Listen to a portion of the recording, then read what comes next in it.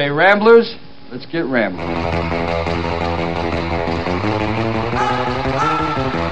Now where it is now, everybody wants a piece of the market. Oh my God, that is funny! I don't remember asking you a thing. I'm funny how? I mean funny like I'm a clown, I amuse you? With all due respect, what the are you talking about? Oh, I'm sorry. Did I break your concentration? What the is so funny about me? Tell me. Tell me what's funny. You represent the idiocy of today. I did not know that. English, motherfucker! Do you speak it? Are you listening to me? How's my together? Is my together? Nice personality combination, hostile and intolerant. So that's it then. No one else really knows anything.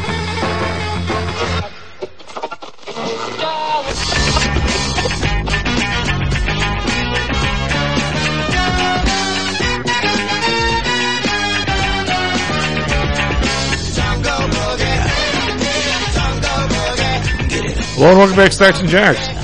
Hey, haven't seen anybody for a while. Feels good to be back on the air, and Matty 100%, even though it's freezing outside. S&P futures up 8, NASDAQ futures up 47, Dow futures up 11. So how crazy is it to miss Matty? What do you think, Kevin? I'm sorry, who? Miss Matty? Yeah, who? Anyway, hey, I'll tell you.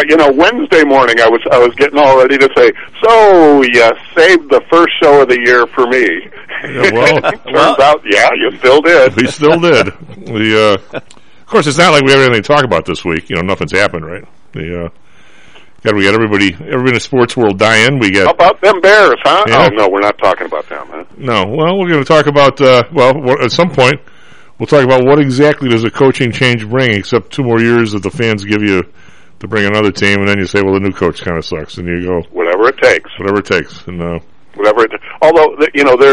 I did hear an opinion expressed somewhere along the way, and I don't remember where I heard it, but someone saying, look, they want funding for this big new palace they want to build out in the suburbia, and they're going to need to actually be good if they want that kind of goodwill. Well, I have it's amazing to me how the I don't know, Kevin, as you know, my whole I was on the trading floor for 20 years, so I invested on my own, and had people working for me there, and I've been managing money for people for since then, in a long time, and you get a feeling of how people are. You certainly get a feeling how people are in a trading pit when you see people have bad days and good days and how they react to it. Mm-hmm. And you definitely can. Your read of body language gets pretty good. Let's put it that way. But when you talk to clients over a long period of time, you talk to basically hundreds and hundreds of people over a period of years, and you get a feel for where they're coming from. It's almost like you're somewhat of a doctor, and leopards don't change their spots, as my mother used to say. I mean, people that are somewhat conservative want you to be conservative, be protected, and so forth. And there's other people that just want to, if they hear of a stock going up, they don't care if they don't matter if they're 90 years old. They want to be in that stock. I mean, that's not what I want to do for people, so I don't do that. It's not like if somebody gets a name they want and it's their money, we don't do something. But I always make sure it's the appropriate size for what basically is a bet, right? So if somebody with $1 million account wants to do something, a little more risky, I'll find a way to do it for $1,000 or $1,500, but only because they want to do it. It's just not appropriate to put $200,000 of somebody's retirement money in the next XYZ, even if one of the 20 XYZs is going to end up being a good one. It's just all I worry about is the bad ones. Anyway, but the Bears have been. I've been. You and my uncles were fanatic Bear fans, right? And because one of my uncles played 12 years professional football and he played against the Bears, but they were football nuts. And my one uncle used to repair or install printing presses, that take months and months to put in. And there was a place out in California, and he loved it. He stayed at a motel, probably wasn't even a nice hotel, right near the Coliseum. And in those days, he could go. He'd finish work on Friday. He'd see UCLA play on Friday night. He'd see USC play on Saturday, and the Rams play on Sunday. It was like the guy died and went to heaven. But the thing with the Bear family. Think back. everybody, think back. There's been more football games, National Football League games, played in Wrigley Field than any other place except the Meadowlands. And I think Lambeau now. Probably Lambeau now. And actually, I'm not sure about that. Well, probably. Yeah, I think Lambeau's. They might have passed them because they used to play half their games in Milwaukee. That's why they were so behind Wrigley Field. But anyway, you're right, Brian Matty. And then they moved to Soldier Field. The family has never owned anything. All they've done is pay minimal rent to somebody for these games. I'm not saying in the 60s and the 50s it wasn't right. I'm not saying it's not the right idea today. What I'm saying is that the family pays $6.5 million in rent, and the revenue has got to be. I bet the family makes $100 million after all the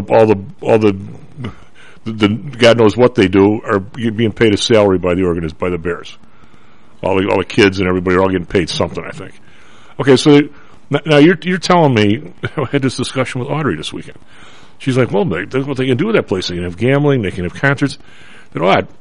If the guy in Dallas, all in, he's in for about $1.3 billion for that place, and he put up probably $600 or $700 million of it.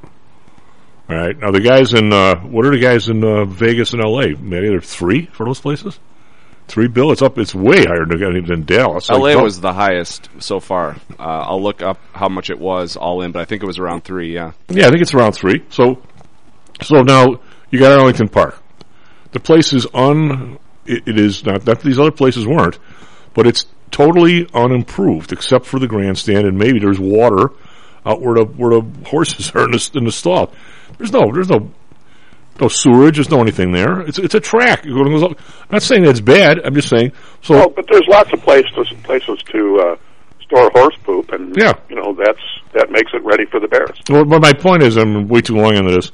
Let's say that if they do this Taj Mahal kind of place everybody's talking about, let's say it's 4. All right. Now these interest rates, as anybody's noticed in the last few days since we have been on the air, have been creeping up. Not just creeping up, they've been jumping up. Okay, so. Let's say, I don't know what the Bears can, even with all the tricks they'll play with the state money and everything else. Let's say a flat-out investment is they're going to pay 4. All right, so if the interest rate's 5, which is probably low for something like that, especially by the time they get it going, can you imagine that family starting the year writing out a $200 million interest check when they pay 6 now and have rented for their entire life? You might have to get new leadership or something. I don't care. I mean, my nephew's telling me, my buddies in a concert business, they can have concerts. Okay, Tim, they can have concerts at Soldier Field now. They don't get the money. The reason why because they don't get the money. I said, of course they don't get the money. They don't own the place. Why would they get the money? What's the matter with you? I mean, why would a renter get the dough when you don't own the place? That's why they're not going to be a renter anymore. By the way, SoFi actually cost construction costs.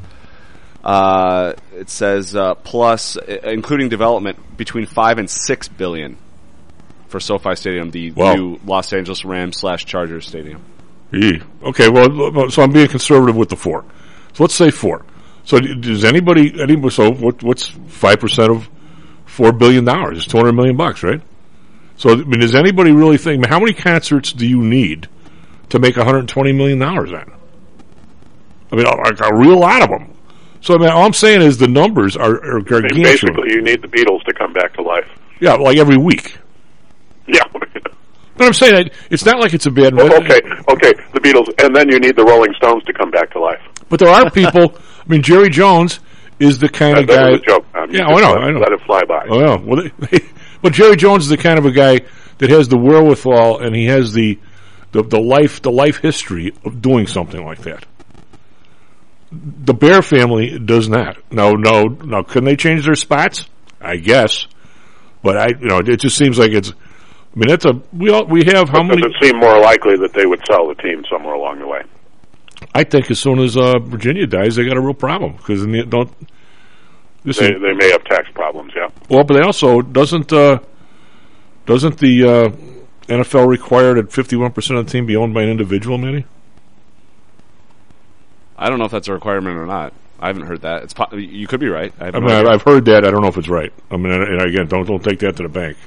But I'm not sure that's right. I think but it has to be some kind of partnership or proprietorship or something like that. Because I believe and I may be wrong about this, but I believe they have managing general partners who are not majority owners, and that there is no majority owner. This I should know the answer to this question, but there has to be one person in charge, I think. Now, Reinsdorf does not own 51% of the White Sox, but he absolutely is the managing partner. So however it's set up, he's over 51% of whatever runs the place. Even though I think that if I remember right, this would probably be a better Brendan or Lou type of question. But if I remember right, the way it works with a general partnership like that is that you do have as part of the partnership agreement who's going to be the managing general partner. They don't have to have a controlling interest. Right. You just have to dissolve the partnership to get rid of them. But is it clear in the McCaskey family who's next up? The guy who's the general manager? George? I doubt it. If you go back and look at the Bears, speaking of that, when was the last time the Bears were truly successful over a period of years? A period of years? Well, the 85 team, they were the youngest team in football, and they managed to screw that up as fast as they could. But for a while, yeah. But in the 80s, in the 80s and into the early 90s, they were a really good team for a long time, for quite a few years. Which is after the Jim Finks. What did they do to achieve that? Well, they hired Jim Finks. They hired Jim Finks, and then they followed it up when Finks decided to leave. They followed it up with Jerry Vanisi, who did a reasonably good job of running the organization. So at the very least, I think the Bears are going to probably need to do something like that, where they really need to bring in somebody who's not named McCaskey to actually run the team. But Jim Finks, they couldn't wait to get rid of him. And I don't think that's Ted Phillips. Ted Phillips can still be finance guy. He can be in charge of administration or whatever. But I really think if the Bears want to start building some goodwill, and so we go back and say, change the coach if you must. But you really, really need to bring in somebody who can actually run the team. They couldn't wait to get rid of Jim Finks. Splash name. They couldn't wait to get rid of Finks. Right? He was gone before the Super Bowl year. They couldn't wait to get rid of him. He was gone before the Super Bowl year. I don't remember the story of his departure. They wanted him out. I don't know that there was anything, political about it. That I thought he just wanted to go. Well, I think he wanted to go because the power they said they were going to give him. They kept taking back, I think. Well, it could have been. At some point in there, they put Michael McCaskey in as president of the team. So I don't remember how that worked. Yeah, it was a while. No, I remember how it worked. I don't remember what the setup was with Finks. By the way, the Bears had a solid run between 2005 and 2012, where they averaged 9.5 wins per season, made 2 NFC title games, and made a Super Bowl. Not as good as the... Yeah, they were almost really good. Yeah, they had 4 really good teams in that run, and then they had 4 mediocre teams in that run. But overall, averaged just under 10 wins a game and made a couple deep runs in the playoffs. Also, Virginia McCaskey, it says, quick Google search says she owns 80% of the team, whereas Jerry Reinsdorf only owns 19% of the White Sox. I think I don't think she does. I'm not going to dispute Google search, but because that whole the reason why she was in charge is because they had the generation skipping trust. I think the grandkids. I think she votes their stock, but they actually own the stock. Yeah, it just says Virginia Hallis McCaskey owns the actual title of Chicago Bears owner. McCaskey, 98, is the eldest child of former owner George Hallis, who left the team to her when he died in 1983. Her formal title is Secretary of the Board of Directors, but she has control over 80% of the organization. Yeah, she has control. Well, that's what happens when... that means that her kids have enough stock instead of Muggs' kids. Right. Well, they bought Muggs' kids out. Yeah, at some point they had to because Muggs' kids were getting no say into everything. That was a big thing that kind of almost was in the forefront of the news, but never quite got there. And actually when Muggs had passed away early, isn't that what prompted him to bring in Finks? Well, the Patrick Ryan, the famous businessman here, that his name is on half the buildings. My former boss. Yeah, and his name is on everything at Northwestern. Yep. Their football stadium, their basketball arena, everything. He owns a large minority stake in the Bears. Him and partner Andy McKenna own 19.7% of the franchise to make up the other 20%. And everybody thinks that those two, but those guys are getting up there. Yeah, I've met Pat Ryan. I mean, I go back to when I worked for Aon for a little while. He was CEO of Aon in the early 80s. Well, Andy McKenna is a big Notre Dame back. Wasn't he the Tribune? Something. He's been a big successful person in Chicago for a long time. I mean, he's been. But this just as not to go into trust law, which I'm not so good at anyway. But if anybody remembers Dan Quayle, sure. And Dan Quayle's father had. Was he in the printing business? He had some huge deal down in Indiana where hell he was. Was he from Columbus, Indiana, or someplace? But they did one of the first ones that I heard about. I mean, the only ones that got published, where Dan Quayle didn't have, even though his father had $1 bazillion before everybody had $1 bazillion. They had one of these generation jumping trusts where if you leave it to your grandkids somehow or another, you don't pay anywhere near as much estate tax. Which maybe we should have somebody on someday to explain that, but I'm not the guy. But it leaves the person in the middle with a lot of control, but without really any money. Well, it's not like the guys actually had to get a job to have dinner or nothing like that. But so the Hallises did the same thing. So the person who's in control of the whole mess is the person who's the executor of the will, and who's obviously the head of the trust, which was Muggs. But when Muggs died playing racquetball, was at the Union League, Kevin, at age like 40-something. Everybody down here, my friend Billy, his dad owned Orlando's, and everybody, they all love Muggs. Muggs is one of the nicest people anybody ever met. So Muggs dies, and so now it leaves Ed McCaskey as the second thing. But now all of a sudden, Muggs has 3 kids, and McCaskies have, 9? So now the McCaskies are 9/12 of the ownership, the kids. So this turned the whole ball around, because Muggs was intended to run the place. And then he dies. Well, now this will doesn't allow you any kind of flexibility. Now it falls onto Ed McCaskey. And when he died, it became Virginia. Well, it probably was Virginia, but so that's how the whole thing got kind of balled up in this generation skipping will. And that's when the Hallis kids ended up getting bought out for like less money than they bought Jim Finks out after the Super Bowl. The kids got totally screwed. And just because they were Muggs' kids. And I don't know if Virginia hated Muggs or Ed McCaskey hated Muggs or what. I think there was something in there about Muggs' wife.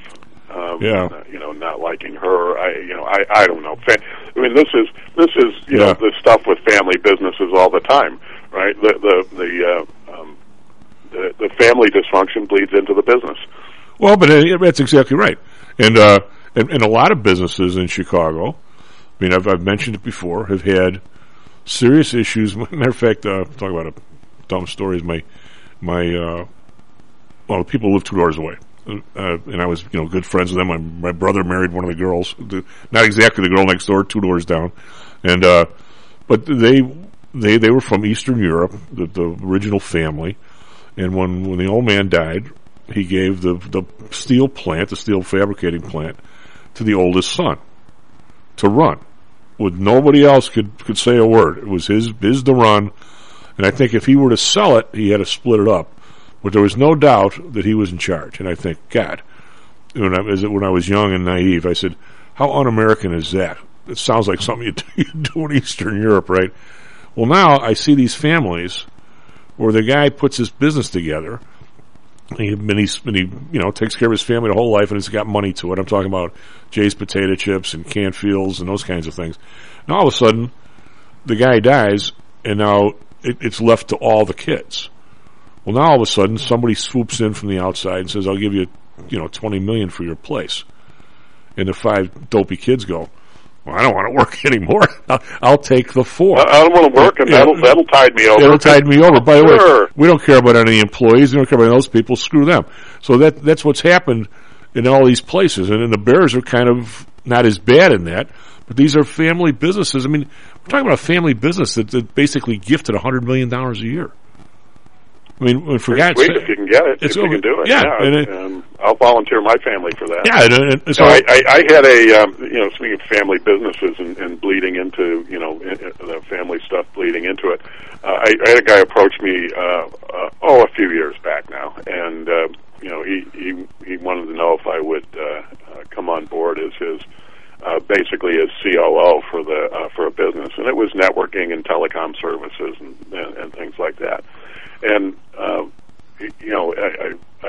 like John a lot and would enjoy working with him, but what he really wanted me to do, as I was reading between the lines and wanted no part of, is he wanted me to get rid of all his wife's family who was on the payroll. Oh God.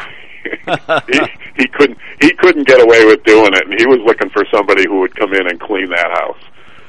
Well, my buddy. No. Thank you, John. I'll remain a client. well, Butkus, if you read Butkus's book, he always had those big honking shoulder pads, and everybody thought, God, those things are pretty awesome. Nobody else had them. Those were his shoulder pads in Illinois. Because the Bears, he showed up and they had a big box in the middle of the room with all these shoulder pads there. You're supposed to pull an old pair out of there to use because it was like grammar school. It was sort of like inter-hall football at Notre Dame. Yeah. Well, my other buddy. For those of you who don't know, Notre Dame actually has tackle intramural football, and the equipment that they give you to use is just old varsity stuff. But at least it's halfway decent. I mean, the stuff I got was pretty good. Although one of the guys had to give me a decent helmet. Yeah, as long as you got a face mask, what more do you need? That's God. Well, my buddy, he said he played. What was not the year where they actually had to strike? The year where they went through training camp, and then all of a sudden they brought the players back. With a couple of exhibition games left. So this guy graduated Michigan, I'm going to say 72. So it had to be like 73, 74, somewhere in there where they had the replacement players. So he had just graduated Michigan. He played center. He went up. He was one of the replacement centers. And he goes, I said, what was that like? And he goes, you wouldn't believe it. He goes, Michigan, the first thing you do when you get there is they measure your head. You get a custom helmet.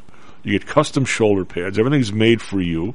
Because you get to the Bears, hey, go pick out some pads. He goes, the jack straps were all in a big box in the middle. They were washed the night before. You're supposed to go grab a jack. I'm like, that never happened in Michigan. You had your own stuff. He goes, the operation of the Bears was nothing compared to Michigan. So in the equipment, in the amount of trainers, even the doctors, because there's no comparison. And I know some of that is still in there, I think, in the family. I mean, I think they totally don't get this playing, how important your last 2 or 3 people are on the roster when you're playing 17 games. I mean, you're right, Kevin. There's reasons, you and Matty, that there needs to be a change in direction. Now, how do you do that coming out of a team in need of a colon cleanse is basically what it is.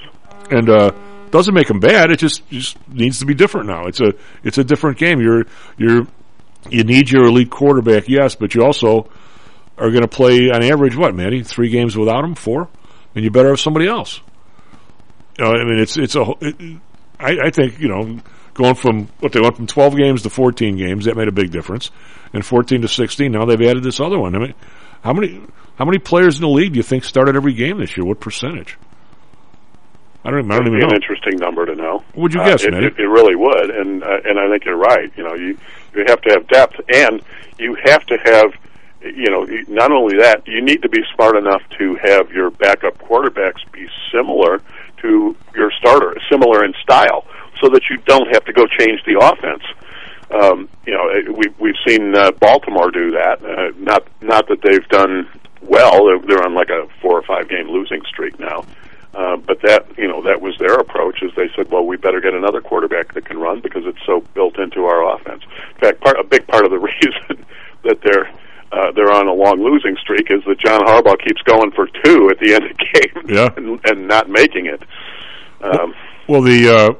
I get this. Somebody signed me onto this Quora thing with all these crazy questions, and people ask the question, what quarterbacks would be real stars today in today's football? And the guy said, without a doubt, the guy that pops to mind, which he was a star anyway, was a guy like Randall Cunningham, because he was the Mahomes before he was Mahomes. I mean, But I remember back in those days, they interviewed Jim Finks, and they said all these quarterbacks come out of college that can run and do all the other stuff. I mean, Staubach was obviously one of those guys. He says, why don't more teams have these guys?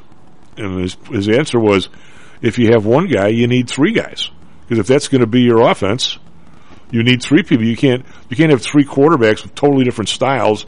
And a guy gets hurt, and like you just said, Kevin, he goes, if you're going to have a quarterback that has some feet, you better get three guys that have some feet. So when he gets banged up on a play, the next guy comes in and can do the same thing, because there aren't that many guys that can do that. Which, Well, I agree with that, and I also would say that another thing is when people go to draft quarterbacks, Vince Young was the perfect example of this.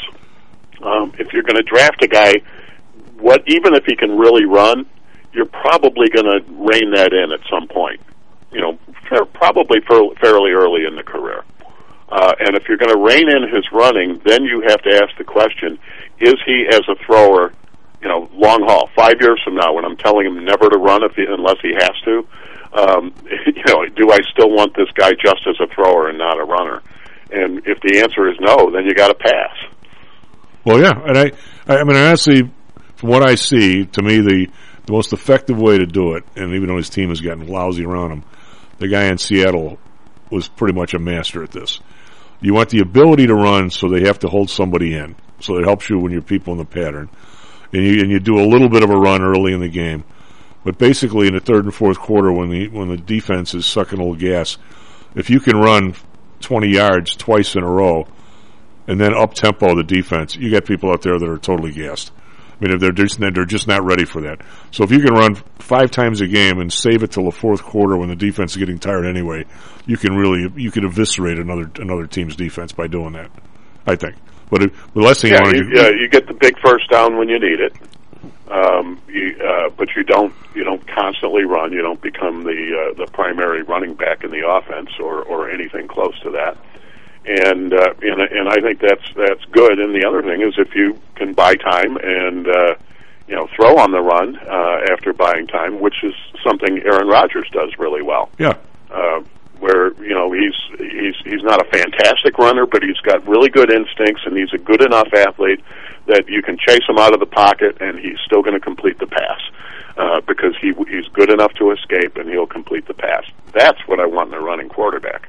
Yeah, you don't want to get clever. A guy who's going to carry the ball for me 12 times a game. You don't want Bobby Douglas who tries to run in the linebacker. Well, Bobby Douglas also. While he had a big arm, I was at that one game where he threw the ball 60 yards in the air for a touchdown. When he had a broken wrist. A long time ago. But Bobby Douglas, what was the old joke they used? I forget who the quarterback was, but they said they should send him to Iran because he'd overthrow the Ayatollah. Well, I like the part where he was coming back from camp with all the films in his car, maybe. So he couldn't wait to stop in Division Street and see if he could get lucky, right? So somebody breaks in the car and stole all the films. They were the only films the team had. So they were not happy with Bobby on that one. SP Futures up 7, NASDAQ Futures up 37. Be right back. Stocks and Jocks. How much confidence do you have that your investments will make you wealthy? Do you truly know the odds? Welcome to Luckbox, the control freak's guide to life, money, and probability. Luckbox shows you how to gauge the likelihood of success before you commit to an investment or any other decision. And Luckbox is free for 1 year at luckboxmagazine.com/jocks. Each new issue dives deep into the current investing climate, separates the signal from the noise with relevant trade ideas, and equips you with cutting-edge tactics you don't already know. Luckbox is the essential magazine for proactive investors who are hell-bent on pursuing life, luxury, and happiness through sports, fitness, travel, food, spirits, music, and a whole lot more. Smart investors don't bet on possibilities, they play the probabilities. Luckbox is $7.99 on newsstands, but you can subscribe for 10 free digital issues at luckboxmagazine.com/jocks. Don't rely on luck. Get Luckbox at luckboxmagazine.com/jocks.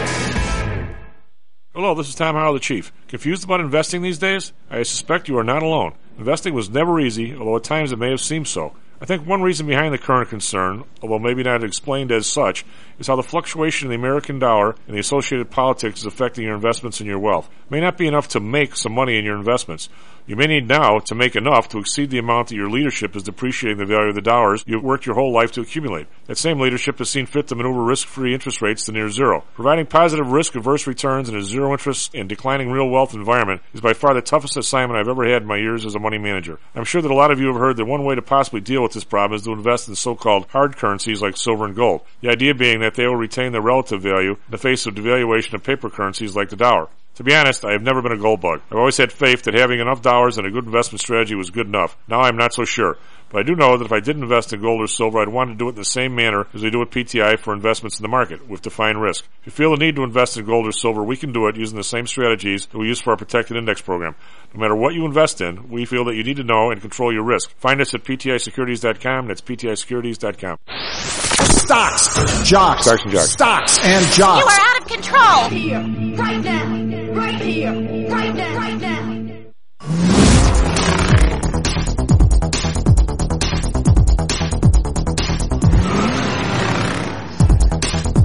Hello and welcome back to Stocks and Jocks. I'm Tom Howley. Mr. Matt Weber on the board. We have Kevin O'Neill with us as well. S&P futures up 8 and NASDAQ futures up 32. And since we missed talking this week, yesterday was a very interesting day. It was what they call an inside day where we finished virtually unchanged after a massive sell-off the day before based on the Fed meeting minutes. I haven't seen a turn like that both in the bonds and it turned gold and basically in the crap hole. It did everything for the market with these Fed meeting minutes where they're going to be faster than people think. But anybody who's listening to this show knows it's going to be faster than even that. But anyway, Dow futures are down 2. Over in Europe, we'll go through yesterday. And nobody expected yesterday to be essentially a flat day. It was up, then it was head down, and people thought it was going to, the rug was going to come out from under it. Then it went right back to almost like zero on the close. Very unsettling. Sit there and watch it. DAX down 66.4%, FTSE down 7.1%, CAC down 16.2%. Over in Asia, we got the Nikkei down 9. That's obviously pretty much unched. 28,478 is the whole number. Shanghai down 6.1%. Hang Seng, however, up 420. It's 1.8%. They were down pretty heavy the day before on our stuff. As a way of review, yesterday we were down 170 in the Dow. S&P down 4. NASDAQ futures down 19. When I say it was up, obviously if for a professional trader, you look more at the futures. The futures ducked up on the close, even though the cash was still down.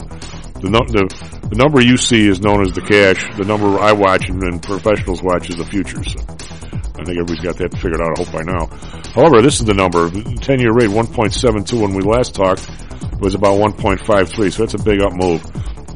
But it's really basically a quarter point. Bund is actually only minus 0.06 now. Okay, so we're very, very close to being above. And in Japan, when last time we talked, was positive 0.007. Now it's positive 0.14. So there's been a massive change in interest rates since last Friday, the last time you heard from us. Oil up 60 cents, 80.06. So oil's had a big rally this week as well. Brent up 70 cents, 82.69. Natural gas up 5 cents, but natural gas still under $4, 3.86. RBOB up 2 cents to 2.32. We got gold coming back a little bit, up 3.50, but still 17.92. Still 1,800. A big hit yesterday.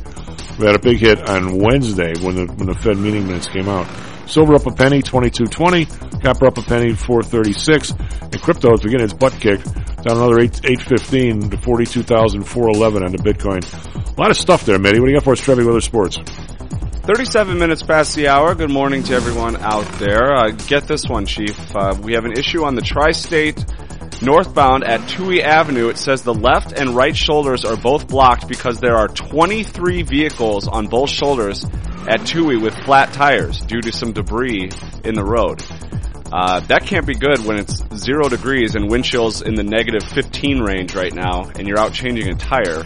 23 different cars. I think if you're working for AAA, you're heading home. Yeah, and both shoulders are blocked, so that's got to be dangerous as well, with cars zipping by you on both sides. But that's our major issue right now. There's no other traffic delays or accidents to report on any of the expressways. Looking good on the Edens and Kennedy, Eisenhower and Stevenson, all quiet. Same for the south side. Lakeshore Drive is quiet as well. Weather today, another miserable winter day, but we're used to that. Partly cloudy skies, a high of 15 with wind chills in the single digits. Right now it is 3 degrees with a wind chill of negative 12. For our Phoenix listeners, sunshine with a high of 71 today. Right now it's clear and 44. In sports, Bulls were off last night. They're back tonight as the Wizards come to town. That's a 7 p.m. tip-off from the United Center. Bulls have the number 1 record in the Eastern Conference, number 1 seed right now. Suns beat the Clippers last night, 106-89. In hockey, the Blackhawks lost to the Coyotes in the Stocks and Jocks Cup. It was Arizona beating up on the Blackhawks. 6-4 was the final in that one. Arizona's lousy. Both teams are lousy. College hoops, Illinois had no trouble with Maryland winning 76-64, and it was Loyola getting a nice win on a neutral court against San Francisco. Both good teams that are probably going to make the tournament. Loyola beat San Francisco 79-74. Chief. An interesting comment last night from one of the, hadn't seen my boys in a while because a couple guys had COVID, so we kind of met up last night and we stopped at a place downstairs last night. We must have been slumming it. So I was showing Cindy, this terrific lady who's a bartender. She put a group together for the marathon and ran for charity and stuff. So just a really nice lady. And so I was showing her a picture of the potential new member of the family, the little poodle puppy that Audrey's found. And she goes, "God, she's cute." And I said, she looks like trouble to me. She goes, "Chief, isn't anybody worthwhile trouble?" And I go, I guess if you want to look at it, I got something for you dudes before we get into the market and stuff. There's this thing today with, you guys got to tell me more about this. There's an article by Arjun Karpal from CNBC. China's next regulatory target, algorithms, the secret of many tech giants' success. And I know a little bit about this, but please educate me. China has finalized rules that govern the way companies operate algorithms. They will come into effect on March 1st. Algorithms are critical to how many technology companies operate, from recommending items to users on e-commerce apps to recommendations on social media feeds. The rules include allowing users to select and delete keywords that are used to target them and opt out of using algorithmic recommendation services. Investors will be watching whether these rules will affect the business models of companies from Alibaba to Tencent and how regulators will enforce the law. What the hell are they talking about? I don't even know who's got my stuff. How can I have the right to delete words out of what they have for me? Well, the idea then is you'll pull up your profile and see what words are associated with you.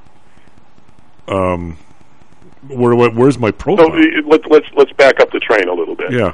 So, are you familiar with the term big data, Tom? Yes, from you. Okay. So, and for listeners who don't know, big data it simply refers to the ability for us to gather up all manner of data, and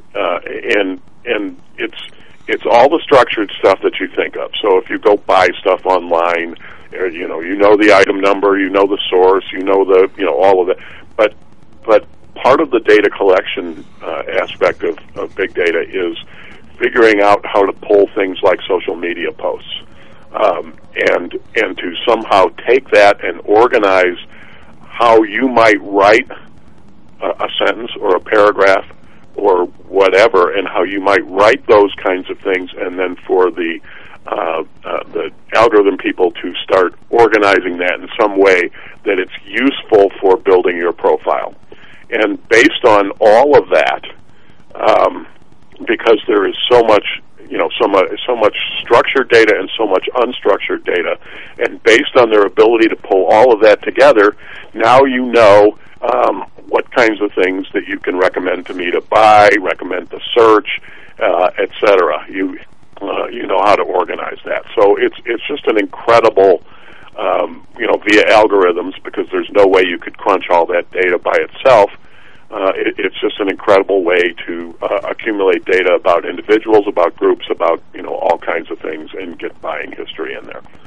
So we got that down. So what they're trying to do with the Chinese legislation is that these are some of the words that would be associated with you, maybe words that you continuously use in your social media posts, for example, and they're saying you should be able to delete them. I actually think probably, it's more likely that in the case of China, what they're really trying to do is tell you what words you have to turn over to the Chinese Communist Party so that they can profile you. Probably, but all right, so real quick, because too late for real quick, but I was checking your place out. your South Bend tire place the other day? Because I was thinking maybe I need some. Tire Rack? Yeah, and I was looking in some tires on there for the Suburban. I might need a couple. So, plus I get a chance to come down and have breakfast with you if I came down and had them done. So within like minutes, every place I look at CNBC and everything, all of a sudden I'm getting a tire ad, right? So I mean I've gotten sort of used to that. But all right, so where would I go to say pull tires out of wherever the hell my name is?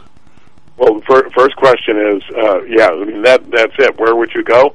The question is who's gathering that data and who's in. I have somewhere, some video that it probably goes back to like 2014 or something like that, about how data miners work. It was a 60 Minutes report, and basically, the where do you go? Well, the data miners, they exist on the websites where you go, and so that's where they accumulate the data as they watch what you're doing on each website. And I remember this from the 60 Minutes report. It was they took a look at CBS.com and the 60 Minutes website while they were there, and you could see just this big fan diagram of all these people who are in there just mining data for everybody that hits. And so they'll have your email address. I mean, basically they're connected.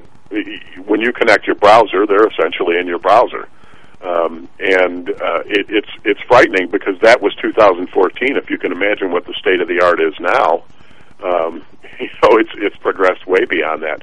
And these are the theoretically the ethical people who are doing it. These are the people who are doing it for legitimate business reasons, not for nefarious reasons, unless you consider it nefarious, of course, and so you can imagine what the hackers are capable of doing, what the bad guys can do to you as well.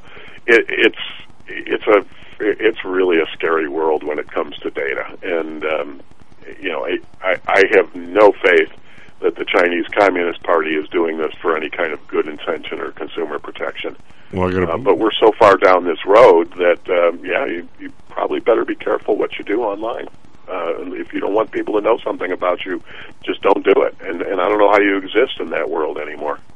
That's pretty tough. Hey, we have just as a somewhat of a report. Now we got cold weather here in Chicago, and we've got the Omicron running around. But Kevin, the downtown Chicago, I'm back to being the only car in the lot.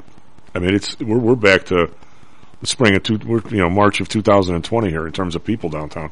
There's no. Yeah, I think it's humorous that your mayor is out there banging on the schools really hard because they won't come in, and then telling everybody else you can't go in. Yeah. Well, every school's been vaccinated. Kind of special. Well, the inconsistency, and plus I've been, I have individual people, that have, that everybody's taking 1 million tests. I mean, I know.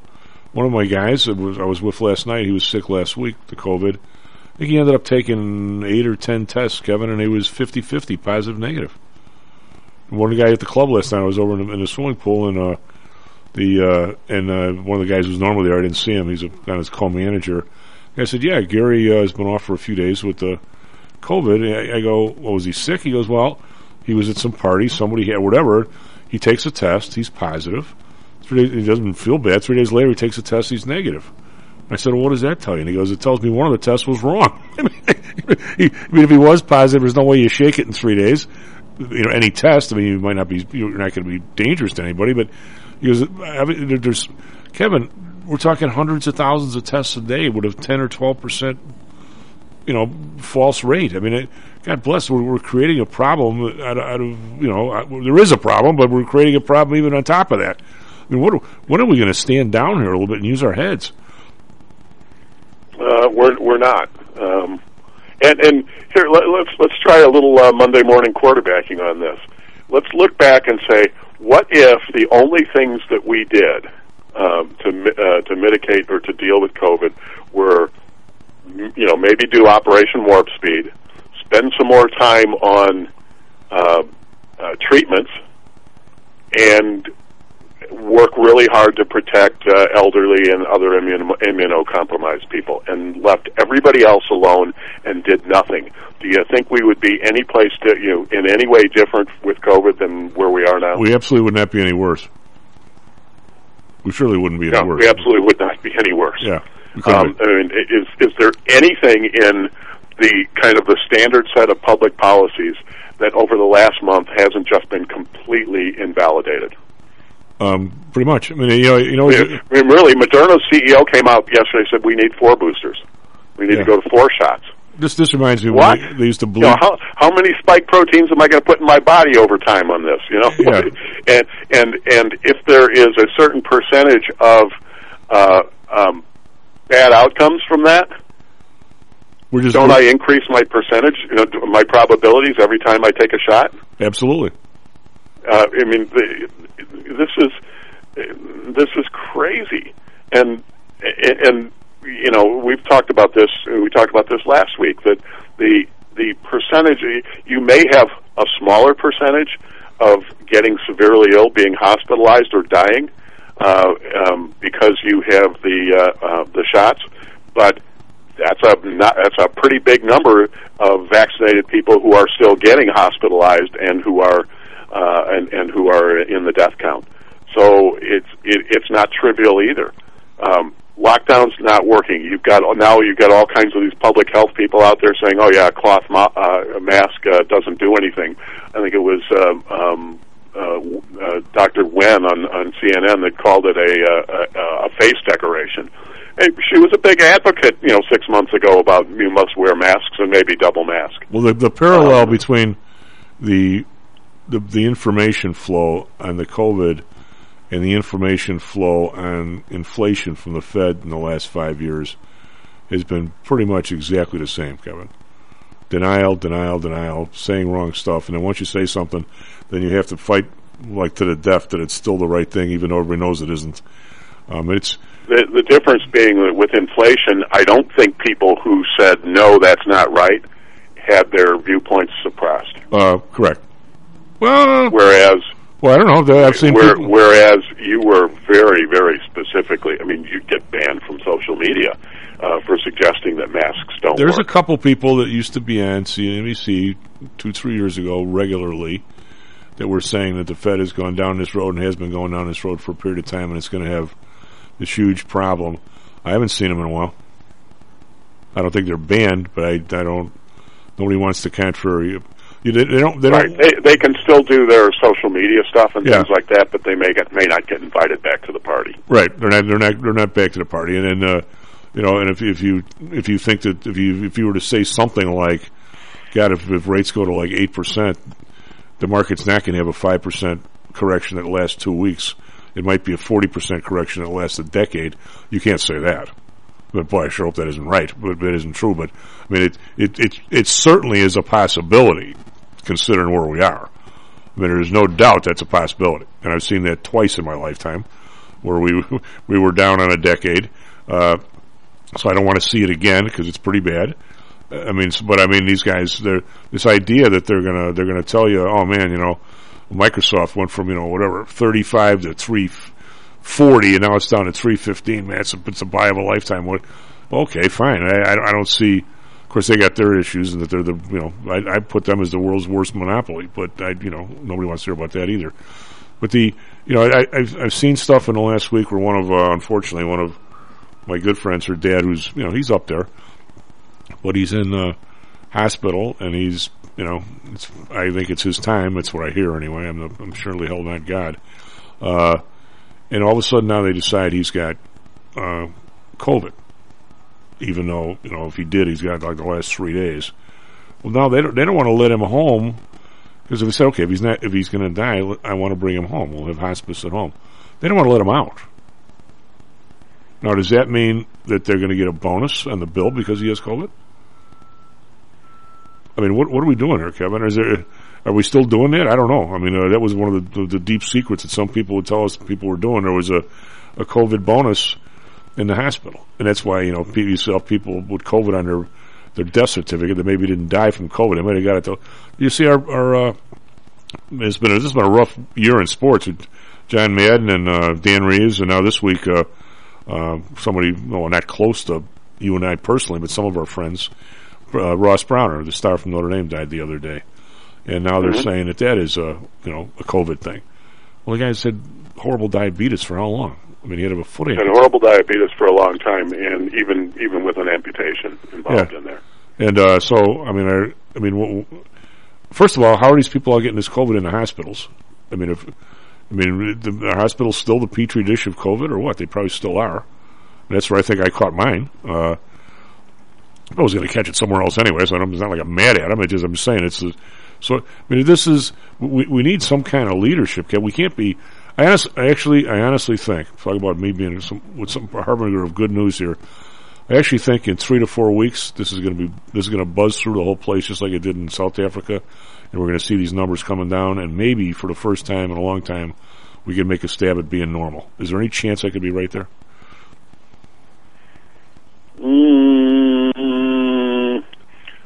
No. Let's see what the Supreme Court does today. What are they doing today? What are they doing? They are hearing the challenges to the vaccine mandates. Well, there's a well, and the reason I say that is, the most that's going to come out today from these proceedings, the most that's ever going to come out is going to be the a stay, that they won't be able to implement, and then they'll ultimately decide the case. They'll take time to deliberate on the case. But if the Biden administration is allowed to enforce these restrictions, they're not going to give them up. They're not going to say, well, we're going back to normal. No. And this is going to cause a long, protracted, I guess if it's protracted, it is long, so I guess that's redundant. But there's going to be a protracted battle and give and take on this about all these mandates. And so, I think, I think if the Supreme Court puts the kibosh on these, then maybe we'll start to see a little bit faster normalization. Something has to happen. My area, Lincoln Park, was one of the most highly vaccinated parts of the city, right? When everybody got on and all the people who lived there were, scared bleepless of this thing, and they all went and got, which, I did too, so I'm not pointing a nickel at, pointing anything at these people, but now, of course, it is one of the highest COVID test areas in the city. And the thing from the alderwoman is, the problem is we've got 10 or 20% of the people that aren't vaccinated. And I'm sitting there going, I don't dislike this lady at all. I just think she's trying to do a good job. But, Kevin, it's not the problem. The 80% that are vaccinated are getting the COVID. Now, you can say, and I have a couple people that are close to me that refuse to get vaccinated, I want them to get vaccinated because I'm worried about them. But on my worst dumb nightmare, the thought of them being vaccinated saving somebody else, it's just not right, Kevin. The problem in our area is not the 20% that haven't been vaccinated. It's the fact that the vaccines do not stop you from getting it. They were oversold from day one, or spreading it. Yeah, they were oversold from day one. Part of it. They are worthwhile to a point, and I think that point stops if you start having to take 4 and 5 of them in a row. I remember another vaccine we had to do that. And will that pile up and cause more of a problem? I have a real problem with that. I haven't taken my booster yet. My doctor said don't take it until they change the shot for the new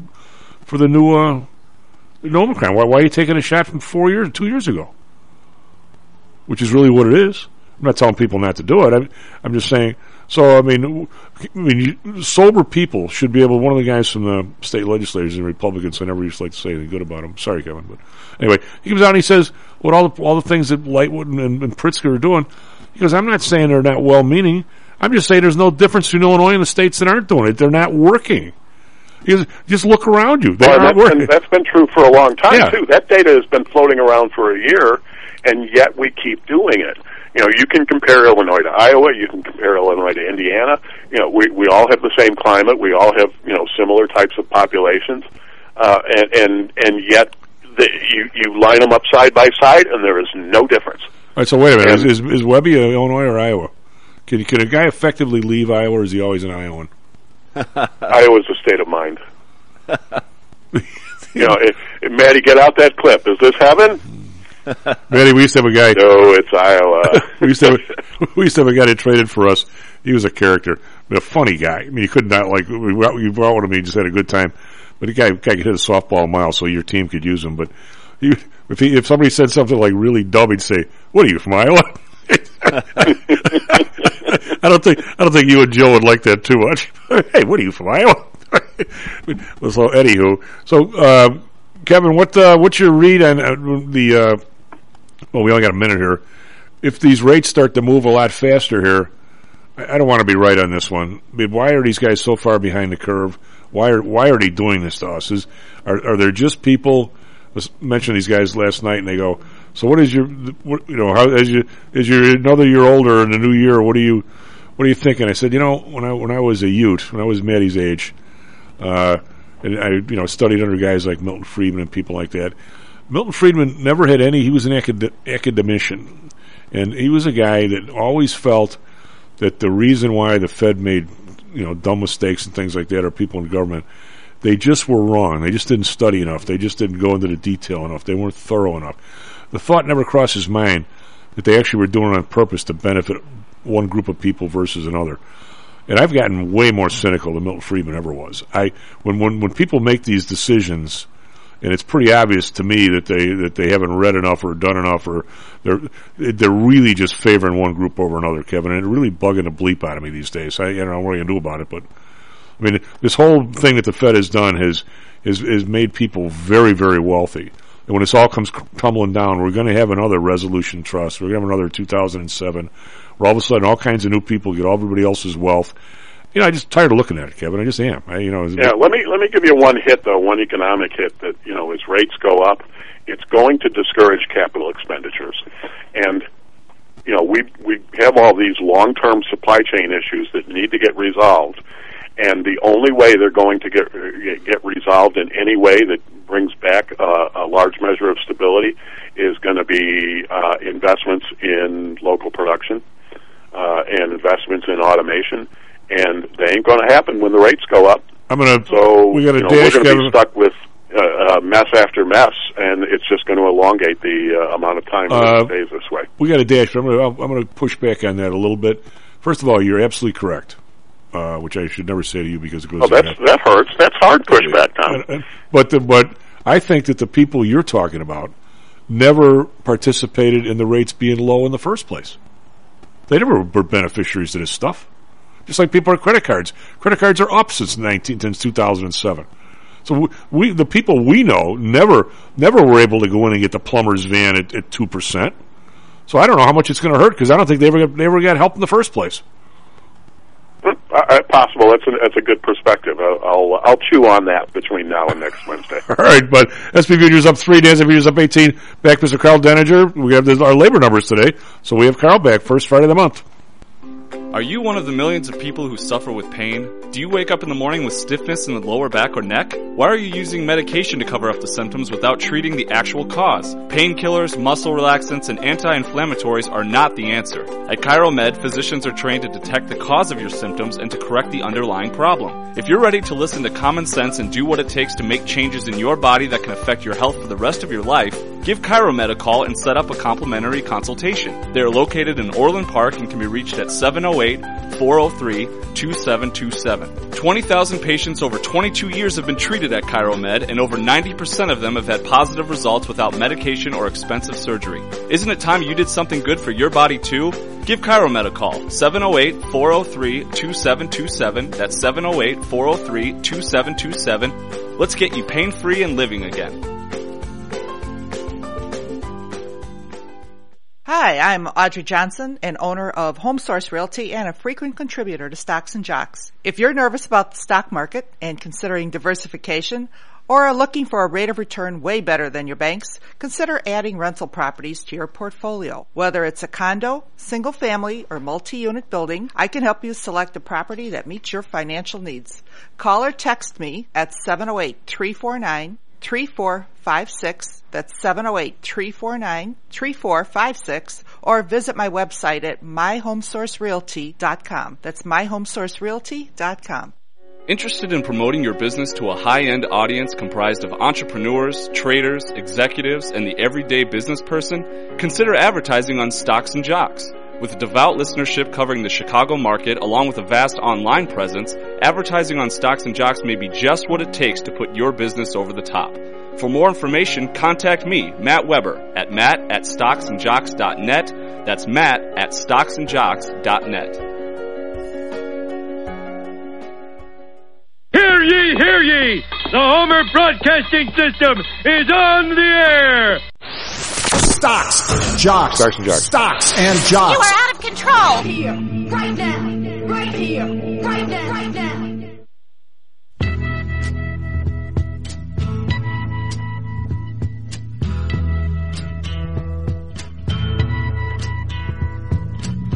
There's something happening here. Lower North Bank Stocks and Jocks. I'm Tom Al. It's Matt Weber on the board. SP futures up 350. NASDAQ futures up 16. We're trying to make it 2 days in a row to the plus side after the big sell-off on Wednesday. But we've got these labor numbers to jump today. We've got expectations of all kinds of people being hired here, which might add fuel to the Fed's got to go faster than we thought story. Carl, how are you? Well, I'm doing well. I'm just kind of catching up on the morning. I was listening to your first hour, and yes, there still is, and has been since Trump's original stuff out of HHS, a 20% bonus on the entire bill in a hospital from Medicare. So I don't know, this probably doesn't apply to private insurance, but certainly applies to Medicare if there is a COVID positive test. So, if somebody goes home for hospice, do you lose that?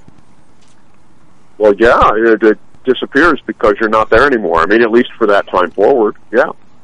Well, and it doesn't matter why you're in the hospital. Okay, I mean, if you're on Medicare, and there's an argument to be made that if you're on Medicare and you're in there, and this is an infectious disease, it's more difficult to deal with than a broken hip, right? Because you got to isolate people and things like that. When you have a broken hip, you don't have to do that kind of thing.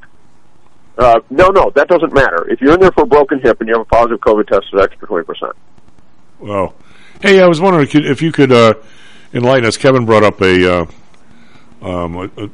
interesting subject right before he had a dash, or we booted him, one or the other. One of my themes, although I honestly I can't research it that well, Carl, is this one of the big issues with the Fed in the last 15 years is this idea we're going to keep these rates way down. But they never pushed them down for everybody. They just pushed them down for a few people, and they pushed them down for banks so they don't have to pay anybody. But I don't think, I mean, I always use the example, and if you add that, what's that stupid law?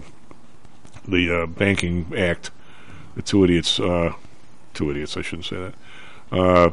Simpson Bowles? No, the guy, okay, I shouldn't say, the gay guy and the other guy, the guy who, Barney, it was Frank? Yeah, what's the something Frank bill or whatever it was? Dodd-Frank. Well, Barney Frank, that was Dodd-Frank thing, yeah. Well, what I spotted, and I don't know these many people that do this anymore, Carl, but I know a couple, but I think that if it was Chief and Carl and Matt's plumbing company, and we've had a revolving line of credit from a bank for 40 years and never missed a payment, if we decide we want to access that for $40,000 for a fully outfitted van, well, 50 now, for another plumber because business is good. I'm thinking now, we're probably paying 8 to 10, really not much difference since they did this with the interest rates. And now I think that somebody has to sign a personal guarantee, even though the corporation's been around for 40 years. So they've made it actually harder for certainly somebody at that level to borrow. Now, Kevin's talking about if we have these supply chain and stuff, and we talk about it all the time, you do what we do on the show, is that in America, you don't need the government to tell you to work faster at the dock. That the whole beauty of our system is somebody like us or one of our listeners is going to say, hey, for whatever reason, we're not getting nails from China anymore. Looks like there's an opportunity in nails, and borrows some dough, builds a nail factory, and 6 months from now he's selling nail. That's what makes our system better than anybody else's. But we've managed to stick enough knives into our system in favor of a few people, it's harder and harder. But I guess my question to you, somebody who wanted to put up a small factory, however you define that, to fill one of these supply chain gaps, what interest are they paying? I know the plumbing company's basically screwed. I mean, I can tell you what.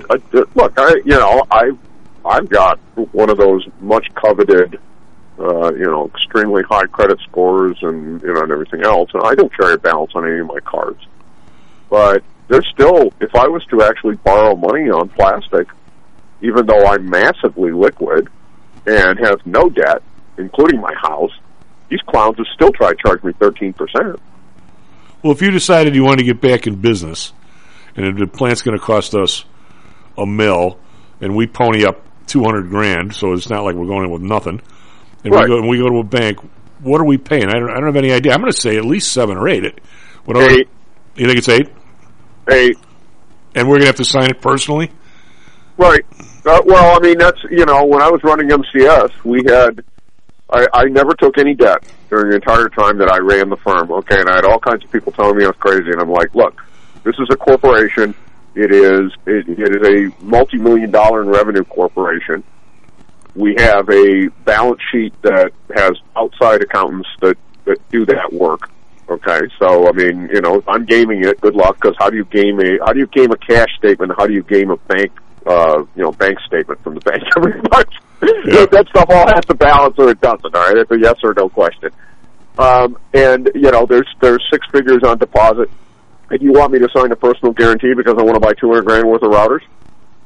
Yeah, it's crazy. I'm like, you're out of your effing mind. Okay, and on top of that, you want to charge me, 9 or 10% or more. This was the early mid '90s.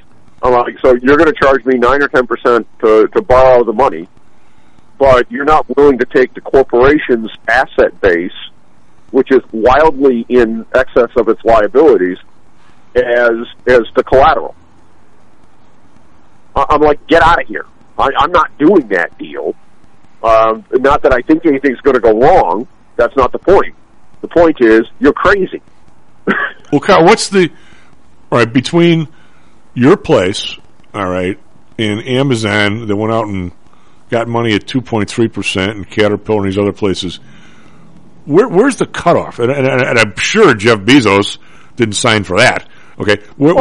I think the difference is that you're doing something that somebody who's favored wants, and it's interesting when you look at how that sort of thing is doled out. All right, look at Solyndra. Right, we all know about the scam of Solyndra. This was, Barack Obama's favorite solar panels are going to solve every energy problem we have play in the United States. All sorts of federal money poured in, all sorts of federal guarantees. Not a bit of risk taken by any of the principals or any of the people who founded the firm. Corporation. The entire thing collapses, blows up, and is a zero. Literally a zero. So, is this uncommon? I don't think so. Just look at what you heard yesterday. Just yesterday alone. And use this as a way to frame every single thing you hear from the government and from the media. Yesterday, we were told that on January 6th, there was an armed insurrection in the Capitol 1 year prior. An armed insurrection. Now, not one person was charged with insurrection. Not one weapon was recovered from one of the people who allegedly committed this insurrection. Not even a crowbar. The only firearm that was discharged on the grounds or in the building was discharged by a police officer at one of the people who was trying to get into the Capitol chamber, right? And shot and killed Ashley Babbitt. But that may very well have been a good shoot. I can't judge it because I can't, I don't know all of the circumstances, but certainly if you breach the door to the inner sanctum where the legislators are, I would say that deadly force is at that point authorized because nobody knows what you got with you. Maybe you're all carrying pistols and you're going to kill everybody in the room. So, okay, I'm okay with that. But the idea that this was an armed insurrection, I've been in the Capitol building Before 9/11, you could literally walk in the door. Nobody cared. Okay? I mean, there was a metal detector. That was it. Those doors are portico-style construction. Without heavy breaching equipment, unless someone opens them from the inside, you're not going through them. Period. Yeah, I was there a couple times. I just didn't remember that. So who opened the doors? And yet, this goes back to what I've said many times and what other people have said many times. The victors of every conflict write the history. Oh, without a doubt. All right, so what we have here is we have a bunch of claims that this was as bad as December 7th, 1941. They actually heard that on Pelosi. That's this interesting. Was essentially, this was an act that was as bad as that or 9/11, when 3,000 Americans were killed. And this was in the same category. This is the same thing. All right, now take that load of BS, which is clearly nonsense, and put every single thing you've heard over the last 10 years, 20 years about the economy, about interest rates, about inflation, about COVID, about tests. We knew, for example, that these tests were worthless in the fall of 2020 when Elon Musk showed up at NASA, a government facility, to watch one of his own rockets get launched. He had to take a test to get in the building. Okay, reasonable, given that, everybody's all scared of it. Okay, fine. He takes a test and he comes up positive, and they refuse to let him in. And he says, "Now wait a minute, I don't believe." And they say, "Well, sir, the protocol's what?" He says, "How much are they?" And they're like, $500 a piece. He whips off a couple $1,000 and says, "Another one." Yeah. Okay. He ends up taking 4 sequentially in the space of about 15 minutes. 2 positive, 2 negative. One of my buddies last week, who actually I think he had it. He was sick. He ended up with a total of like 8 or 10 tests, and he was 50-50 too. One of them. Yeah. So basically, these things are a coin toss. So if these tests are not, there's statistically no validity to them. What is the purpose of using them? It's clearly not to tell whether or not you're sick. It's not to tell whether or not you're dangerous to other people. We had Fauci early on in this thing, June of 2020, who admitted that with the CT levels that they were running on the PCR tests, at 35, we were running them to 40. At 35, only 3% of the people had culturable virus. Well, if you can't culture the virus, there isn't enough virus to get anybody else sick. Yeah, it's now, maybe you're about to get it. Okay, maybe. But now we have the CDC. Now we have Walensky, who just admitted that after you've had the virus, you could test positive on a PCR test for 12 weeks. Well, why is that? When I had it last year, the guy from North Shore called me up and he said, "Yeah, you've got it." And I said, "Should I go get another test?" He goes, "What do you do that for?"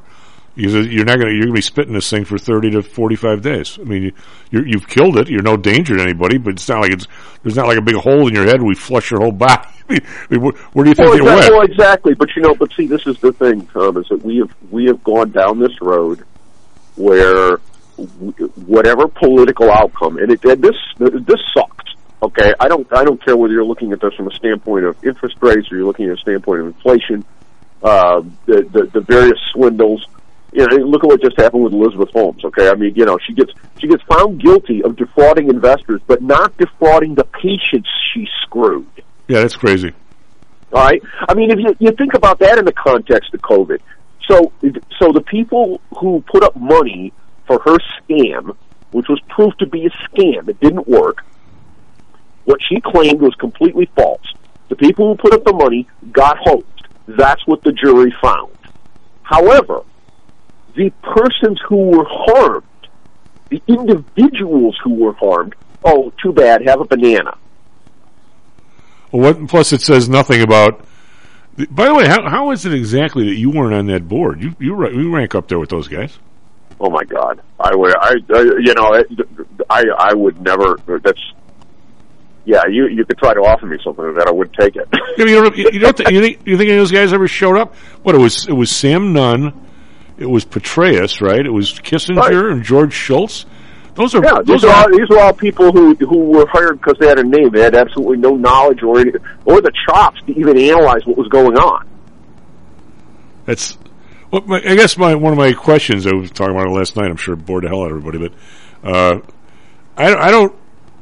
As I'm getting older, Carl, every time these people make these decisions, I don't honestly don't believe it. And if Jay Powell was sitting here, I'm not going to accuse the guy of anything. He seems, I'm sure, he's probably somebody you and I might want to have a cocktail. I don't know, but the point is, does he not know? Now he's only been the chairman for a while now, but does he not know that the whole time he's been there, that this incredible push to have these rates at 1 or 2% or less than that? Does he not know that it has not worked down the chain to the plumber, to the Carl building the building, to the people Kevin knows? Does he not know it's not worked its way down the chain, or does he not care? Does he not? Chief, those people never leave their bubble of other people who all make mid-six figures or better, and they never go into. How many of them do you think have a single person that they go have a beer with after work that doesn't make at least $100,000? How do people? I don't know. How do people do that? How do you? I mean, I actually, you know what, Carl? I'm not on the same level of people. You own your own business and so forth. Well, I mean, I own most of PTI, but it's not the same as what you had. But I mean, I could very easily, if I wanted to, only talk to my richest clients and somehow make believe that they're the only people in the world. But how do I not say hello to the person who works in the building? How do I not see the guy who was the engineer in the building / janitor? How do I not talk to the bartender? I mean, do I just? I can't. How do I put myself in that kind of bubble? I don't even know how to do it. Well, there were people that used to be sort of in my orbit when I was running MCS that used to run this load of BS, and I used to hobnob with some of them at various events and things like this, and they did this. This was their thing. Okay, I mean, if you weren't driving a Lexus, you weren't one of their friends. Okay, it was just kind of how it was. And there was one of the things that used to happen every now and then is they'd start around with this virtue signaling nonsense about how they had the guard at the front of their compound, and they had this high class security system, and they had cameras when nobody else had cameras. Right now, everybody's got a camera because they cost $25, and you got one in your doorbell, for crying out loud. By the time that kind of stuff didn't exist, except for those people that had a whole lot of money and spent it on things like this. And a couple of times, these guys would be strutting this stuff, and I'm sitting there with my drink. They've got their drink. We're all kind of huddled around in one of these meeting rooms, and I just say, I just reach into my pocket and say, "How do you know there's not a gun in here?" And the look on their face, it's like, you just blew up their entire bubble of existence. That, oh, I'm so great, and I did all these wonderful things, and I'm thinking to myself, I'm just this ordinary guy. If I'm walking down the street and a couple of dudes decide to roll me while I'm on the way getting into my car, okay, there's a camera in the parking garage, and whoever did it is probably going to get arrested. I'm still dead.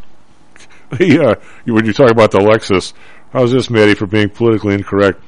When I was young, and Marquette Park was basically all Lithuanian, right? My uncle was a Lithuanian dude. He was a fighter pilot during the war, and the joke was that the Lithuanian grandmother would say to you, "You ain't no good unless you got a Buick automobile." Yeah. So back there weren't Lexuses in those days, right? But the Buick wasn't a Cadillac, but it was pretty close, So you had to make it to the Buick.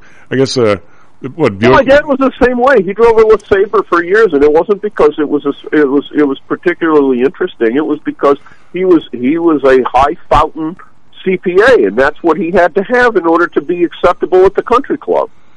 Yeah, my stepfather had a Buick Special of 55. But then we got into the Oldsmobiles. The Oldsmobiles were more fun. They always had more power than the Buicks. Or not more power, they had better. Let's not get into. We don't want to get into the 50s and 60s cars, but I always liked the Oldsmobiles. Matter of fact, Audrey's cousin, I don't know what possessed him. He just bought a 55 98 Holiday Coupe. God, is it awesome? You see a big old steering wheel in there and everything. So It drives nice. I go, "You drove it back from Indiana?" And he goes, "Yeah." I said, "This thing's got, did you at least check the brakes?" "Yeah, they work good enough." They were 4-wheel drums. Wow, Matty, those things they didn't work like the discs. Remember, you drove cars. They didn't work very well. Yeah. No, they didn't work very well. We used to pull a trailer with a Chris Craft speedboat on the thing with my Dynamic 88. You had to stop with the trailer fast. That was an adventure. And then plus they didn't cool down like the discs, right? If you stopped once or twice in a row, you could like lose them. Oh yeah. So Carl, what are we expecting in these labor numbers? I mean, what is going on? Well, I think it's interesting because a couple days ago, of course, ADP comes out and it was way above expectations. It was like 800. Yeah. There were all these people jumping up and down. I got 4 or 5 emails. Oh, look on it. I said, you do realize these guys are frequently off by 50% or more. Well, first of all, and you know what? By the way, how's that happen? If you think about who ADP is and what they do, they're probably 30 or 40% of the entire private payroll in the United States. Dr. J and I used to fight about this all the time on the air. I said, Jan, ADP's they're just telling you how many checks they're putting out. They can't be wrong in what they're doing. And he said, no, they're supposed to be trying to predict what the federal government is. I said, why would they? Right. Why don't they just put theirs out there? It's a real number, and what the federal government does, they do. Why would they be trying to predict the other? I mean, what are they going to do? Try and hedge it or adjust it? And unless there's a big difference in government, I mean, we do. Our ADP does our stuff here. How are we going to cheat and say we got 20 people? Think about this, Chief. How do you audit ADP's numbers? Well, I mean, why would you have to? Unless you think they're crooks. No. But what evidence is there that it's not? Now, just again, go back to what I just pointed out about January 6th. Well, I mean, you think that ADP?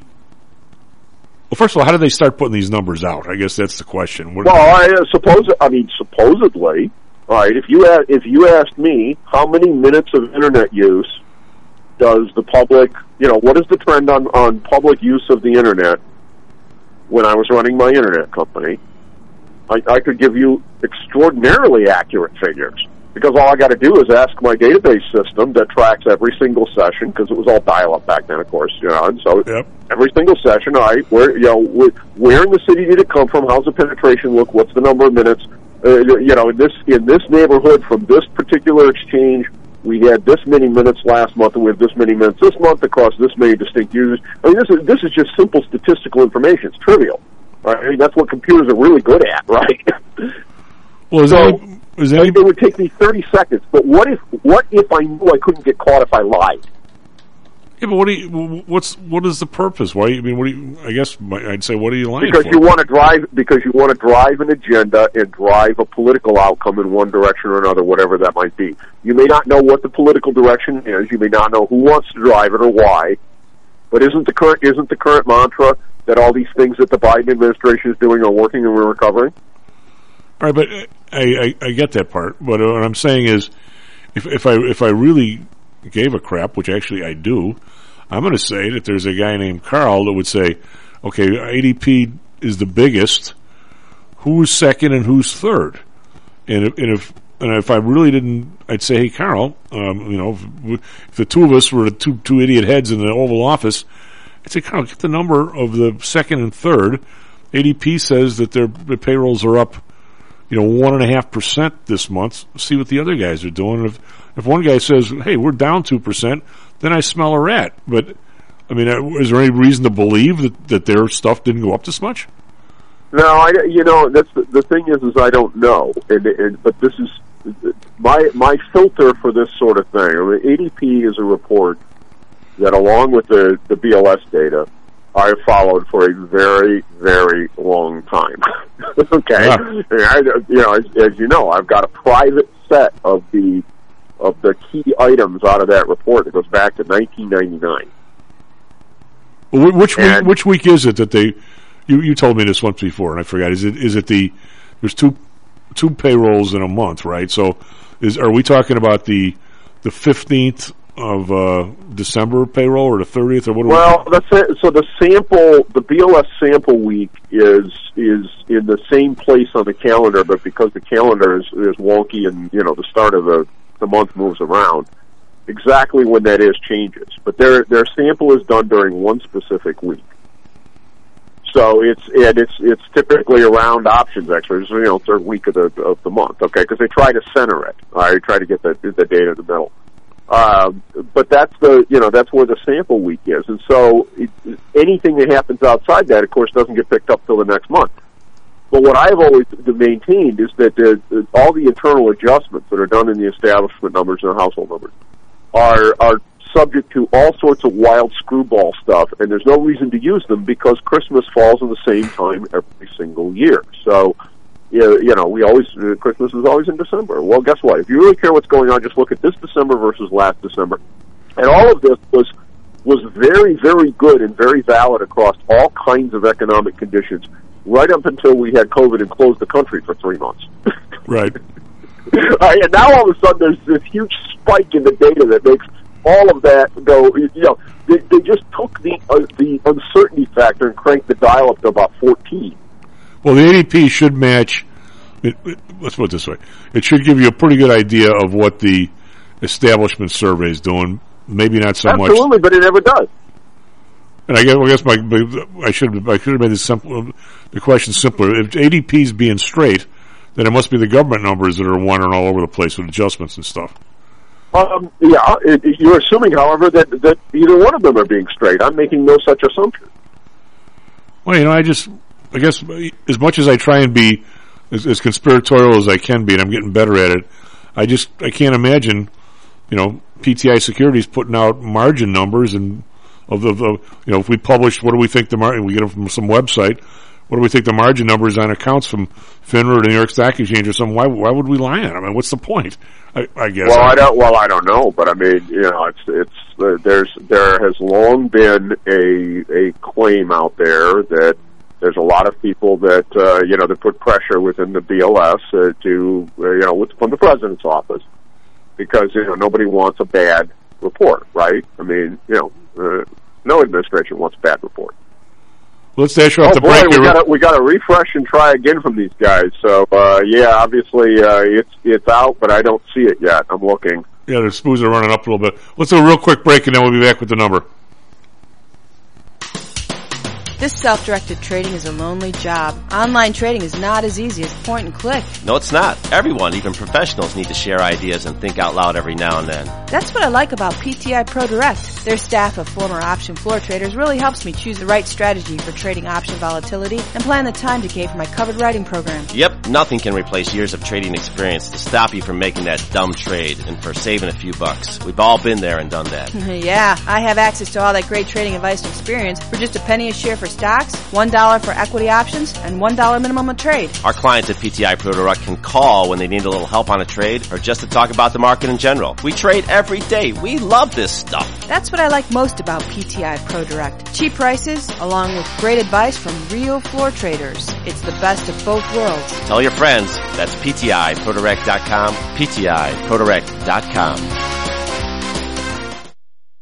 How much confidence do you have that your investments will make you wealthy? Do you truly know the odds? Welcome to Luckbox, the control freak's guide to life, money, and probability. Luckbox shows you how to factor in the likelihood of success before you commit to an investment or any other life decision. Your brain is smarter than your gut, and that's why you owe it to yourself to read Luckbox. We've made it easy because Luckbox is free for 1 year at luckboxmagazine.com/jocks. Each new issue dives deep into the current investing climate, separates the signal from the noise with timely, actionable trading ideas, and equips you with savvy investing tactics you don't already know, all while exploring how to live your best life through music, spirits, food, sports, travel, fitness, and a whole lot more. Luckbox is the essential magazine for proactive investors who are hell-bent on controlling their financial futures. It's for overachievers and alpha types who don't buy into Wall Street's investment gurus. It's for mavericks who believe in life, luxury, and the pursuit of happiness. It's for you. Smart investors don't bet on possibilities, they play the probabilities. Luckbox is $7.99 on newsstands, but you can subscribe for 10 free digital issues at luckboxmagazine.com/jocks. Don't rely on luck. Get Luckbox at luckboxmagazine.com/jocks. Hello, this is Tom Howell, the Chief.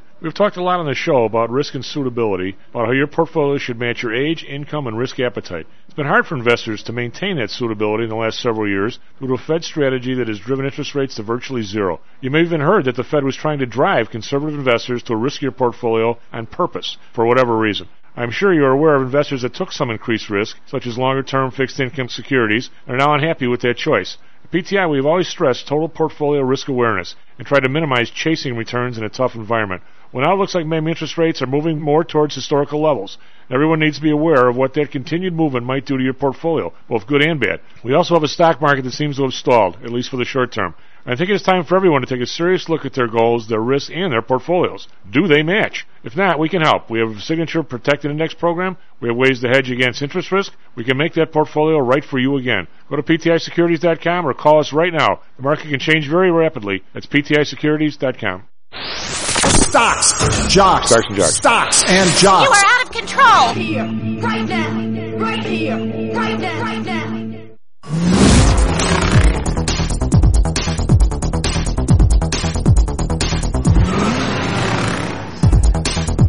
Hello and welcome back to Stocks and Jocks. I'm Tom Holland. Mr. Matt Weber on the board. SP futures up 75 cents after this labor number here. I'm going to go through this real quick because we do have Kyle here to talk about. This number is bizarre today. NASDAQ futures down 16. We got the Dow down futures down 3. We got the number is a positive 199, which is way below any kind of estimate. The estimates were like for 422, but then somehow or another the October number is up 100,000 and November up another 30. So I don't know. The revision in October is bigger than the jump this month, or not bigger, but damn near, which is kind of crazy. We're in Europe. DAX down 79.5%, FTSE up 8, call that flat.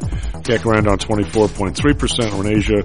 Nikkei down 9, call that flat. Shanghai down 6, call that flat. Hang Seng over the big rally, up 420, that's 1.8%. We got oil, which has been in the news, obviously, up 83 cents, 80.29, that's a full percent. Brent up 87 cents, 82.86. Natural gas up 6 cents, 3.87. And we've got gold down $1.20, 17.88. Took a big hit the other day when interest rates went flying up. Silver down 2 cents, 22.17. We got Bitcoin down 6.79 at 42,528. Mehdi, what do you got for us, Trevor Weather Sports?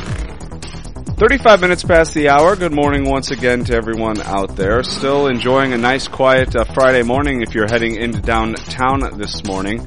No issues on the Edens or Kennedy. Eisenhower and Stevenson are all quiet. Same for the Ryan, I-57, and the Bishop Ford. We have a crash on Route 53. This is on the eastbound side just before Higgins Road up in the northwestern suburbs, and that's causing solid traffic on Route 53. And then just east of there, still dealing with the issue on the Tri-State. This is a bizarre one that we talked about last hour. The left and right shoulders are both blocked on the Tri-State just before Toohey Avenue because of some debris on the road that has caused over 20 vehicles on both shoulders at Toohey to have flat tires. And this has crews working to get those tires back on cars, or spares back on cars. So, Matty, what do you do if you got one spare and you got two flats? That'd be really bad. But and who's paying for all this issue with debris on the road? I don't know. But that's a bizarre one that has, like I said, over 20 vehicles on both shoulders. It's very cold out there. It's dangerous on the Tri-State anyway. So that's not a great situation here on a Friday morning. Weather today, partly cloudy skies, a high of 15 as we continue this deep freeze over the last few days. It will warm up a little bit this weekend, so that'll be nice. Right now it's clear and 3 degrees with a wind chill of negative 12. For our Phoenix listeners, sunshine with a high of 71 today. Right now it's clear and 45. In sports, quiet night last night for our basketball team. Bulls have been off the last few nights. They're back in action tonight as the Wizards come to town. That's a 7 p.m. Chicago time tip-off from the United Center. Suns played. They beat the Clippers 106-89. In hockey, Blackhawks have now lost 6 straight games as they fell to the last place Arizona Coyotes 6-4. Rock bottom for our Blackhawks. College hoops, Illinois beat Maryland 76-64, and it was Loyola over San Francisco 79-74. Chief. So, Kyle, good thing we have all this labor stuff to go through. We won't tell a story about Matty's flat tire when he had taken the spare out of his trunk, and then the landlord had thrown the spare out. That was not a good day. That was not ideal. No, it was not. No, that's a bad day. That's plus 199. So what was I saying about ADP being full of you know what? Well, what they found out is they couldn't hire you in December because they already hired you in October and forgot to count you. Yeah, okay. And the unadjusted employed number is actually down by 65,000. Then if you move to the adjusted, which is what I'm looking at, was Carl and I go through this every month. If you look at the A1, the one that anybody would go look at, except if you're Carl and you dig deeper, the A1 employment status of the civilian non-institutional population, 16 years and over, 1987 to date. This thing has us up 650,000 people working, and it came right out of the unemployed, 500,000 out of the unemployed, and only 100,000 out of the we don't know what they're doing column. So, except that the unadjusted, not in labor force number is plus 510. How can that be? Well, because there's this black box where they twist knobs to get the numbers they want. Wasn't December the most adjusted? Before I started knowing these numbers as well as I do now because of Carl, I read somewhere that back when I actually used to hire people for Christmas, I'm talking in the 90s, that if you didn't hire 250,000 people in December, the adjustment still actually had you down or something. That the December, right. The adjusted numbers is I mean the December numbers are the most full of smelly stuff when it comes to the seasonally adjustment, things that's the worst of the year without question. And then next month we're going to get the annual revisions on the non-institutional population. That's the one that I'm really interested in because that's where that trend has been now for the last year or so. A nasty one that shows that on the inside edge of the confidence band, about 500,000 people have just flat out disappeared out of the non-institutional population, and the implication of that is obvious. So there's only two ways you get off. Well, three ways you get off that list. You can expatriate yourself or go to jail. The third one is you're pushing daisies. So the thing that's interesting about that is that January is the month in which we get the adjustment to that figure. And so next month will be the one where we find out whether or not the BLS has been gaming that all year, or is there something to it? But I mean, it's basically what it means is that as I pointed out before, you have to be very careful doing any analysis that crosses that January number, because there are frequently very large deltas in the December to January figure. Well, we've been doing this a while, Carl, and you've been looking at this longer before you met me, but having a household number up 650 and having a regular number up 199, that's about as big a spread as we've seen, or I've seen. Yeah, it's huge, but it's not uncommon. And then the non-adjusted numbers neg 65. However, the unadjusted figures for November, December, and January are frequently negative. Okay, it's not uncommon, and the largest negative number in terms of unadjusted figures is usually January, which makes a lot of sense if you think about it. What happens in January? You fire all the people that you hired in November to staff Christmas. Well, what the idea of 500,000 people coming out of the unemployed rolls? That's kind of a lot. Well, I don't believe. I mean, look, the NILF number is up on an unadjusted basis, so I'm not buying that that adjusted figure at all. I think that's a load of BS. Haven't they? I'll use this term, even though it's probably not correct. I'm going to say, haven't they gotten lazy? And once you come off the actually getting an unemployment check, they assume that you're not looking for work anymore. They don't. That's how they count you in there. So in other words, if you and I got our 26th week check, I think we're back to 26. I don't know if we are. Yeah, you come off the unemployed number. So even if you and I are still busily looking for a job in week 27, we're not in the unemployed more. We're in the we don't know what they're doing number. Well, and here's so if you look at the seasonally adjusted numbers, the unemployed number is down about 500, 6802 to 6319. Right. Okay, now this is in the adjusted column, and the non and labor force number on the seasonally adjusted number is down about 50. Okay, on the unadjusted number, the non and labor force number is up 500. See, I got it down on the adjusted numbers. I went from 99,902,000 to 99,842,000. So down, like you said, down 50,000. Yeah, so down about 60ish. Yeah. Yeah. But the thing is that if you look at the non-adjusted from November to December, it's up 500. Okay. And the other thing that's interesting is the unemployed non-adjusted number went from 6,302 to 5,964. That's a huge drop, and that's got to be people that rolled off. Right, that's what I'm thinking. They rolled off somehow. Yeah, they rolled off. I mean, because when you look at the employee number on an unadjusted basis, it's negative. Not by a lot, but it's negative. And the participation rate on an unadjusted number was down 2 ticks. And we're only up, how many people? We're up not even 900,000 people in a year. That's kind of... I actually heard something. 906 is the including the December, including that January adjustment figure, which is, like I said, is always dangerous to include, because that number. I mean, if you want to look at this, the right way to do it is February to December. Ignore the Jan adjustment. I know that sounds weird, but if you want to look at trends over a year, that's what you got to do. If you're looking at year-over-year trends, then obviously you include it.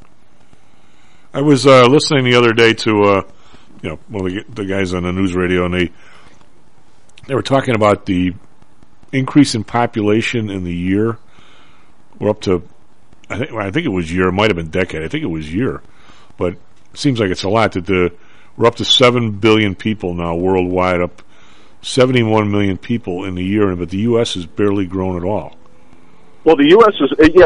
is essentially. And this is the other interesting thing is that, I noted this dislocation in the figures back at the start, first few months of 2021, and it was in this table. It was in the BLS data where I saw it, and I said, this is not a good thing, because the trend change happened exactly when we started doing something very specific, and yet this data, that particular series, is quite noisy. And like I said, January revisions tend to be very large on a percentage basis from the standpoint of, the change year over year. And then you look at the January revision and you say, well, God, that was, 15 or 20% of the whole. That's a monstrous revision. And so I tend to get very, I hate looking at those things in like April and saying something's going on because a good percentage of the time you're going to be wrong. Well, Kyle, what the other number that always somewhat intrigues me, because talk about being able to be pushed around by the administration, isn't there a how can I? I'll set the stage for this for just briefly here. That if you and I and Maddie decide to go out and we'll bring a listener with us, we decide we're going to build 15 houses this year, and we go get the property, and we start building them as the year goes by, and we start hiring electricians and all kinds of people. So we go from 0 people working for us to 50. Right. And these are not going to be, they're going to be 1099 employees, and we're not going to, the government's not going to know about them until basically next January we send in our copy of the 1099, right? Well, in theory they will, but in practice people don't pay quarterly. So yeah. Well, we don't have to report quarterly. They might. But they're supposed to. Right. But a lot of, if you've been doing it for a while, you're supposed to, because otherwise you're going to get pounded with a penalty. The first year you don't, but beyond that, yeah, you will. Well, but not to get too detailed, but if you had another job and you just told them to just take extra, then you don't have to. Right. Well, then you wouldn't show up until that. Yeah. So, but in theory, there's always going to be people like that. Guys you hire for computers, guys you hire for maybe houses, whatever it is. So that's why I've always made a claim, and I don't know if you disagree with me, is when the economy is going pretty good and growing, it's actually growing faster than you think it is. Right. And when it's going in the crapo, it's actually going in the crapo faster than you think it is. And right. The slippage is both directions. Yeah. Yes. But absolutely. But where would you put us but there's an adjustment once a year the government does for those kinds of people too. When they say it's called it's like a business adjustment, where businesses you don't count are actually hiring versus businesses you don't count are actually selling, laying off, or downsizing, whatever you want to call it. Reduction in force. All these terms are interesting, aren't they? But where would you put that number right now? Is it growing or not? No, I think it's shifting. Okay, and the other thing is though is that what's also happening, and you can see it in the data, is there's always a tension between labor and management. I mean, it's always been there, always be there. You used to see it in the union strikes and stuff in the 1970s and things like that. But it's always present. There's always, there's a guy who's been on both sides of the desk. It never ever disappears. But we have, with all the restrictions and mandates and other things, and then on top of that, when we shut everything down originally in early 2020, and we sent everybody home, and we had all these people working from home, we put into the marketplace by government fiat and the direct consent of employers the concept that you could kind of retire but still show up and draw a check. Yeah. Oh, yeah. And so there is a productivity hit that comes from that, and there's the soft, passive-aggressive kind of pushback that is there within the employment realm that it doesn't get captured in in these statistics, and yet it's there. I mean, if you look at, if I look at the formal unemployment rate, okay, the formal unemployment rate supposedly is 3.9. All right, that's what they just said. The last time that we saw a 3.9, I'm looking at it here, was February of 19, when we went from 4.0 to 3.8, and there was a 3.9 in 2018-12 as well. So right around that area. But we ticked down another 5 ticks, 4 ticks. In February of 2020, just before all the lockdowns started, we had a 3.5. So if you're believing the government's numbers, we're essentially back to where we were in early 2019. If you're buying their what they're selling. Now the thing that's interesting is that when you look at the employed numbers, 155,732 on an unadjusted basis. Well, where did we see that? Well, about the same place, 2019-02. Well, the last time we were down here over the last decades, we were down 4%. You weren't tripping over homeless people in the middle of the street. No, you weren't, and that's the thing, though, is that when you look at the actual environment around you, it doesn't look like that, does it? No, it really does not. And you kind of wonder. It's your lying eyes are. You can publish whatever you want, but the last time I drove through downtown Chicago, there were tents up underneath the overpasses. There's 3 guys. There's 3 tents. When I lived there, I had never seen that. There's 3 tents right next door to the fire station here, next to us.